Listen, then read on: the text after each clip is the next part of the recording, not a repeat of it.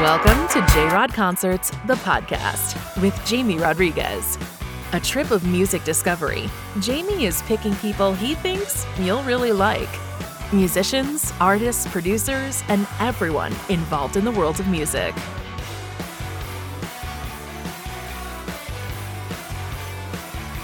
Here's your host, Jamie Rodriguez. Hello everybody, this is Jamie Rodriguez and welcome to J-Rod Concerts, the podcast, a special episode, Houses of Rock, ladies and gentlemen. So Houses of Rock is, for those of you that are new to the show, this is the second in a special web series called Houses of Rock, where really the purpose is we go to the music venues that have witnessed musical history in America.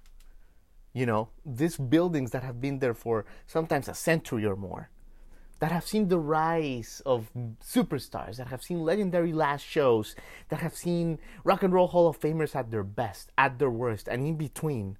And we investigate them. You know, we talk to the owners, to the CEOs, to the general managers, and we get to the bottom of what makes these places so historic. It is an ovation to the walls, the roofs, the pipes that have seen musical history.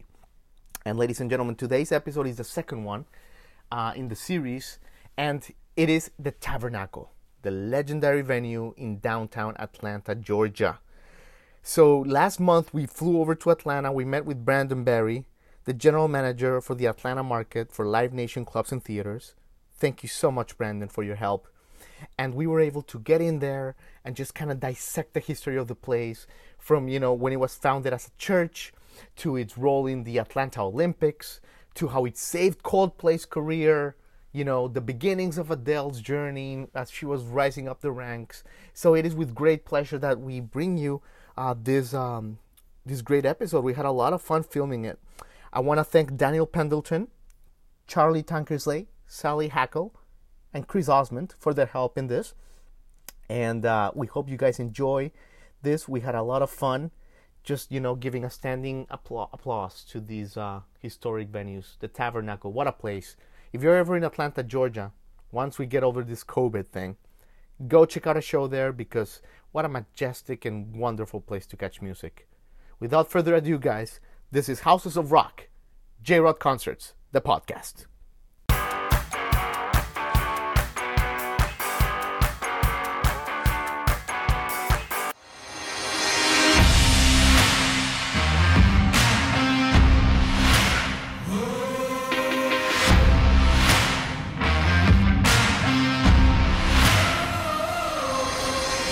Brandon Berry, General Manager for Atlanta for clubs and theaters for Live Nation. Welcome to Houses of Rock. Thank you. Thank you, Jamie. It's a pleasure being here. Absolutely. Iconic room, amazing musical performances have been here. You can actually feel the energy of the ghosts of rock and roll and pop legends that have been through here. Whether it's Adele or whoever, the list is way too long to go right now, but you can just feel them. So thank you for letting us do this. Thank you for letting us come and do this. Well, thank you for coming, you know, and thank you for being here and showcasing this room. I'm really excited that I get the honor and privilege not only to manage it, but to show it to you today. Absolutely, Brandon. So before we get to the building, tell us a little bit about your background, because you have a fascinating background, how you got started here. Tell us a little bit about your background in music, in this business, and how you started. Sure, yeah, well, how I started. When I was a kid, right, when I was in kindergarten, my life goal, I grew up outside in a small town in Massachusetts, just outside of Boston. I wanted to be a hot dog vendor at Fenway Park. Like, that was like my life aspiration and goal and dream, and I like to think I came pretty close. Yeah, yeah. I mean, not bad, right? Selling popcorn, and we sell hot dogs here, so I like to think that I did. But I graduated from high school and went to Syracuse University. Didn't really know what I was going to do there. Thought about going into communications, maybe be a late night talk show host. That didn't really work out in my favor. I did have a little bit of time in radio. One thing I would do is I would go out and see a lot of bands. I'd go out and see a lot of live music when I was a kid. One of them asked me if I'd like to work for them. And I said, well, you guys are going to pay me? And they said, well, no, we can't pay you. We're a local band. We don't make any money. Yeah. But we can get you into shows for free. And you're under 21. We can get you into the bars. And sometimes we can get free beer. And I went, That's a that winner. sounds awesome. Yeah, it sounds like we can do this. Yeah.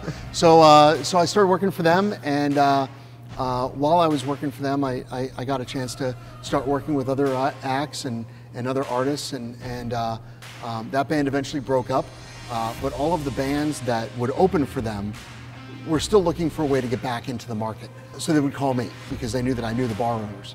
And I could actually bridge the gap between the artist and the bar owners and make deals. Well, I didn't know it at the time, but I basically ended up becoming a promoter. Yeah. Didn't really know what I was doing.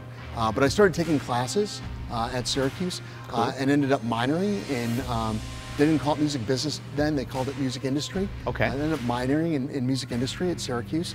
Got a minor in African American studies as well, and was really able to just learn everything there was to know about how to put on shows because the market itself was so small. So one day I would be a stage manager, the next day maybe I was a runner, maybe the day after that I was a stagehand, and I would work with some great people who really just showed me and mentored me along the way.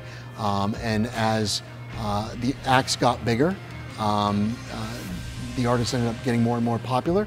A lot of them kind of took me along with them, and I got to continue to work with them as they started getting bigger and grow my career too.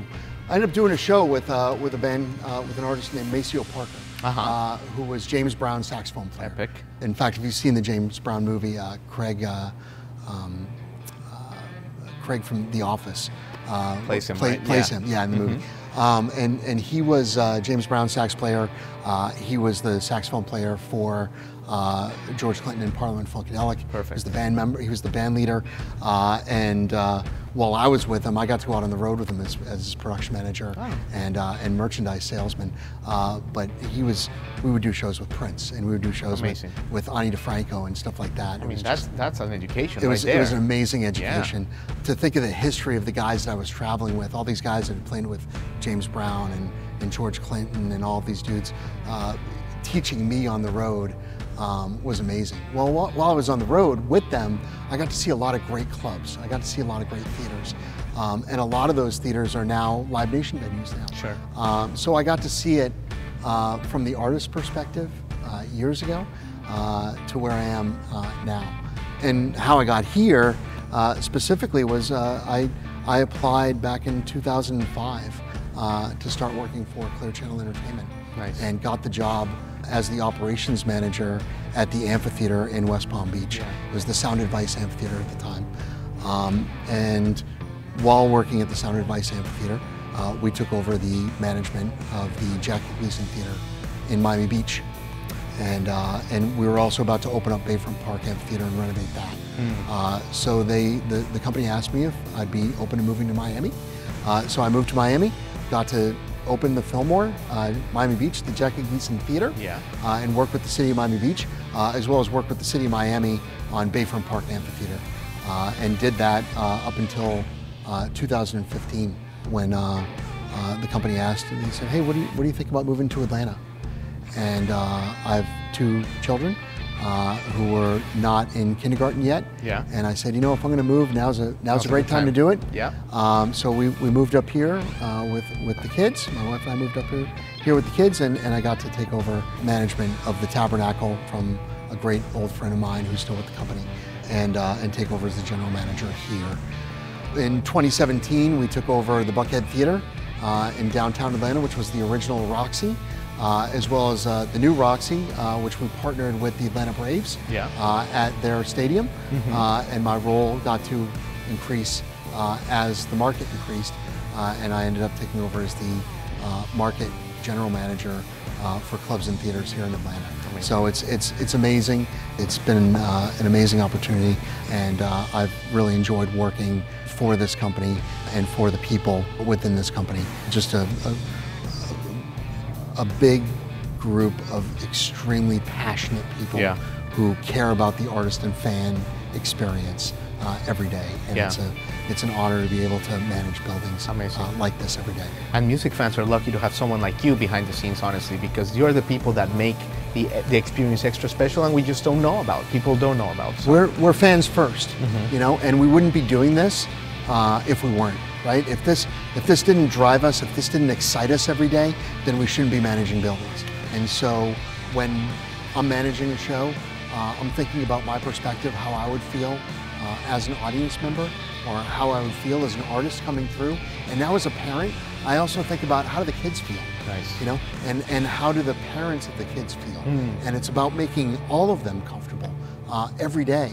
And that's what we do. And we're very fortunate to be able to help create amazing experiences every night with the artists that are performing on stage, and the experiences that we can give before the show starts. Amazing, Brandon. Let's talk a little bit about the building. The building was built a long time ago, 1911, if I'm not mistaken, Yeah, and yeah. it was a church, Baptist. Yeah, it was the largest Baptist church in the southeastern United States.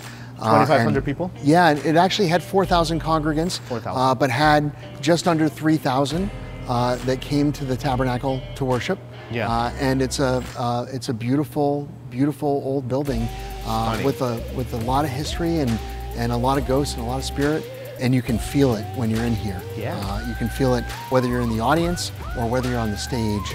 You can feel that intimacy, and you can feel how people felt coming to worship here. It's amazing. It's amazing. Like we're talking off camera, when you're standing on stage, you can see each and every one of the seats in here, like with proximity and intimacy that you just cannot find anywhere else. Yeah, it's I mean, most unbelievable. venues, in a lot of the venues that I've worked in and managed, you typically only see the first couple rows, Right. And one of the reasons why I think artists and the audience loves the Tabernacle as much as they do is when you're standing on that stage, Yeah. you're standing where the pulpit was for the minister, right? So not only does the audience need to be able to see the minister, but the minister needs to be able to see the audience. Yeah. And when you're on this stage or when you're in the audience, there's a connection that you can't make in most buildings. I told you earlier, we saw an artist walk off of the stage last year, a comedian, Yeah. walk off the stage with tears in his eyes. And I asked him when he came off, I said, what's wrong? He said, I've never felt this before. Unbelievable. I've never felt this intimacy before. And that's the kind of stuff that great really magic. keeps us doing what we do every day. Absolutely. You can feel it. Yeah. What elements structurally from the building, from R.H. Barrett's original architecture, stand still today? A lot of it. A lot of them, right? Yeah, the balconies, the main floor hasn't really changed that much, except for the fact that the pews aren't here anymore. Yeah. But a lot of this has been the same. The facade of the building, there was actually a point where the lobby itself was outside. Yeah. And that's changed a little bit. But structurally, a lot of the building has remained very much the same, with the exception of we talked earlier about a tornado that came through downtown Atlanta back in the early 2000s, and that tornado not only destroyed the roof here, but also 2008, right? Yeah, 2007. 2007. But it also blew out every window in the building. So the management here at the time, this was before I was here, did an amazing job of taking an opportunity to retrofit the building and making it a place where arena-size artists can come in here and put on a show for 2,500 people. Unbelievable. So they really were able to use that opportunity to make the building, to upgrade the building, and give it a lot of the creature comforts, but still make it feel like an intimate old church. Sure. So speaking of that tornado, they changed the roof, right? Because there were, I believe, reading that there were like holes, like with water coming in. Yeah, you could see daylight. Yeah, unbelievable. Okay, well, it worked out for the best, for sure. Yeah, and you can see we've got a grid up there now, and real rigging points, and all of those things, but it doesn't overshadow the beauty and the intimacy of the venue itself. Yeah, sure. So we're fortunate that we are where we are now with the building. So going back to the Baptist church, it stayed like that for a long time until basically the mid '90s, when it became House of Blues in time for the Olympics, for the Atlanta Olympics. Brief run as House of Blues, but some amazing shows. I think the first act were the Blues Brothers that played that venue.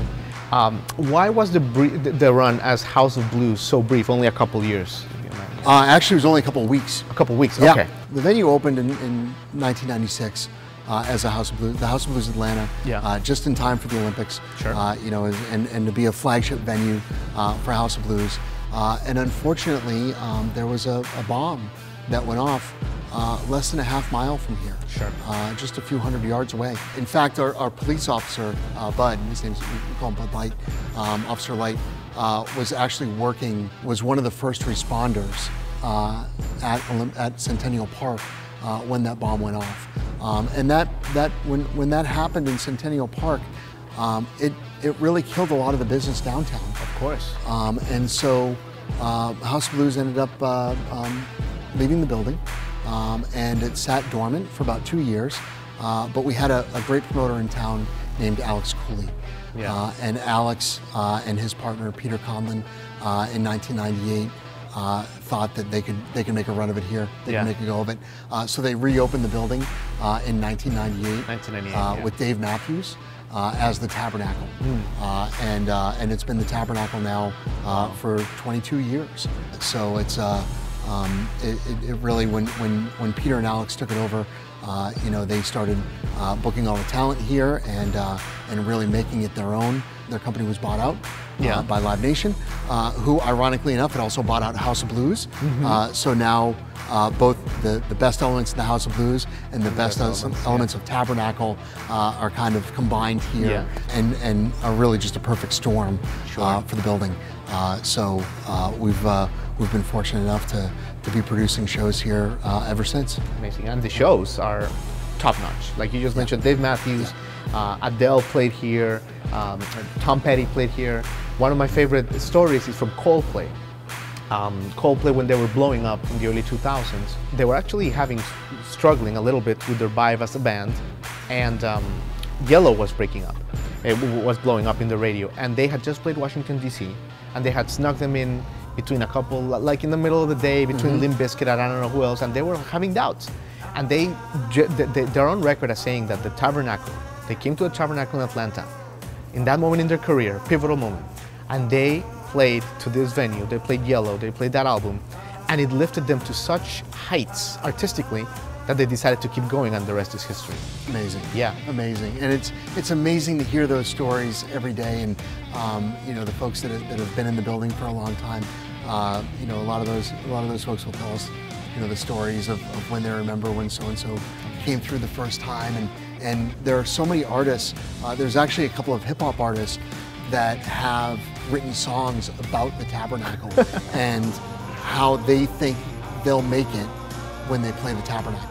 Nice. So we're honored that not only do so many artists feel that way, but so many diverse artists feel that way. Comedians. Right? Comedians, hip-hop artists, rock and roll, country performers, singer-songwriters, they all have this affinity, the same way the audience has the affinity for the building. Sure. And it's really great to be part of something special like that. Yeah, absolutely. It's a once-in-a-lifetime venue, and for the artist and for the audience, it's a bucket list. Sure. It's a bucket list venue. Absolutely, Brandon. Okay, you've seen so many shows. I think you were saying that last year you saw like 400 shows. I don't know, some crazy number. What are the shows that stick out to you in the Tabernacle that you've been working? You're working, you're doing your thing, but you've had to like stop what you're doing and kind of like take in the magic that's happening on stage? Chris Stapleton. Chris Stapleton. Chris Stapleton here. Really? Wow. Was unbelievable. Our talent buyer got the show right after. He had bought it right before the Grammys happened, right before he performed on stage with Justin Timberlake. Yeah. And all of a sudden the show just sold out immediately. Sure. And watching him perform, that was right before he really just blew up. Right. Was an amazing time, and you could tell everyone in the audience knew it. He knew it. We knew it. Everybody knew it that Stapleton was going to become who he was. That was an amazing experience here. Lizzo on the stage was phenomenal. Was unbelievable. Yeah. The audience that night, again, like it was such a night of empowerment, right? And being who you were and being comfortable in your own skin. Yeah, Lizzo's magnificent. It was really just an amazing, amazing experience here. Yeah, and Dave Chappelle. Oh yeah. Black did 4 nights here. Sure. That was amazing too. Like there were so many great moments, where you go, wow, I'm really part of something special. Yeah, Dave Chappelle filmed the Netflix special, right? Sticks and Stones here? Yep. Filmed the Netflix special. Yeah. Won awards, right? Yeah. And we were lucky enough to be a part of that and be the venue that he wanted to do the special in. Same thing with the Jonas Brothers. The Jonas Brothers last year did their reunion show here. And that was also filmed for Netflix. So a lot of those things we're lucky enough to be a part of. Amazing. And it's really exciting. That's epic. Wow. Brandon, you've been so generous with your time. Let me finish up with this.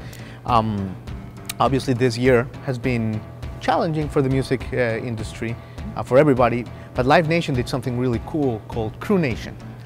I think that's super nice initiative. We talked to Jake Berry, U2 stage manager, about it, but why don't you tell us about Crew Nation, how maybe the people watching this can help and who it's helping? Absolutely. There's a lot of people that do what we do every day. Yeah. And a lot of those people aren't working right now. They're at home.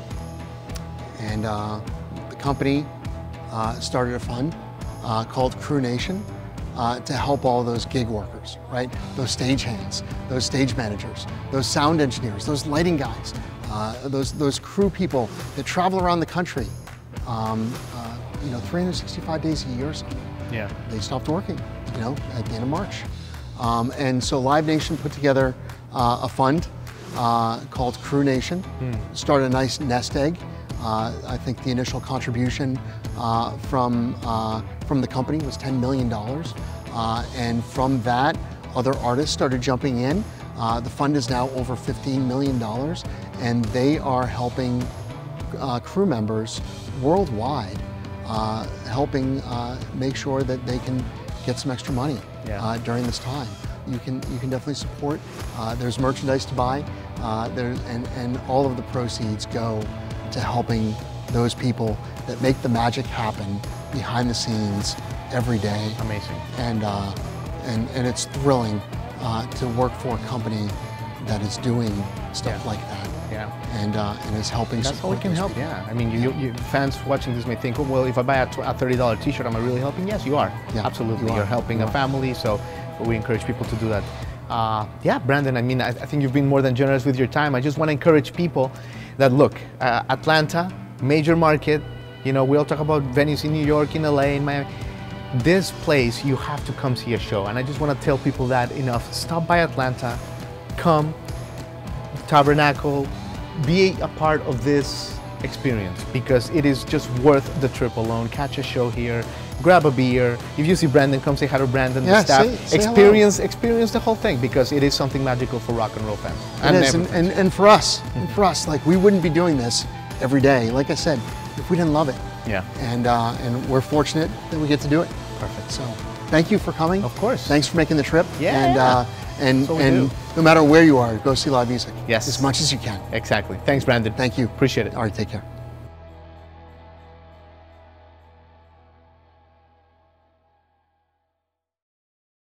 So thank you guys for joining Houses of Rock.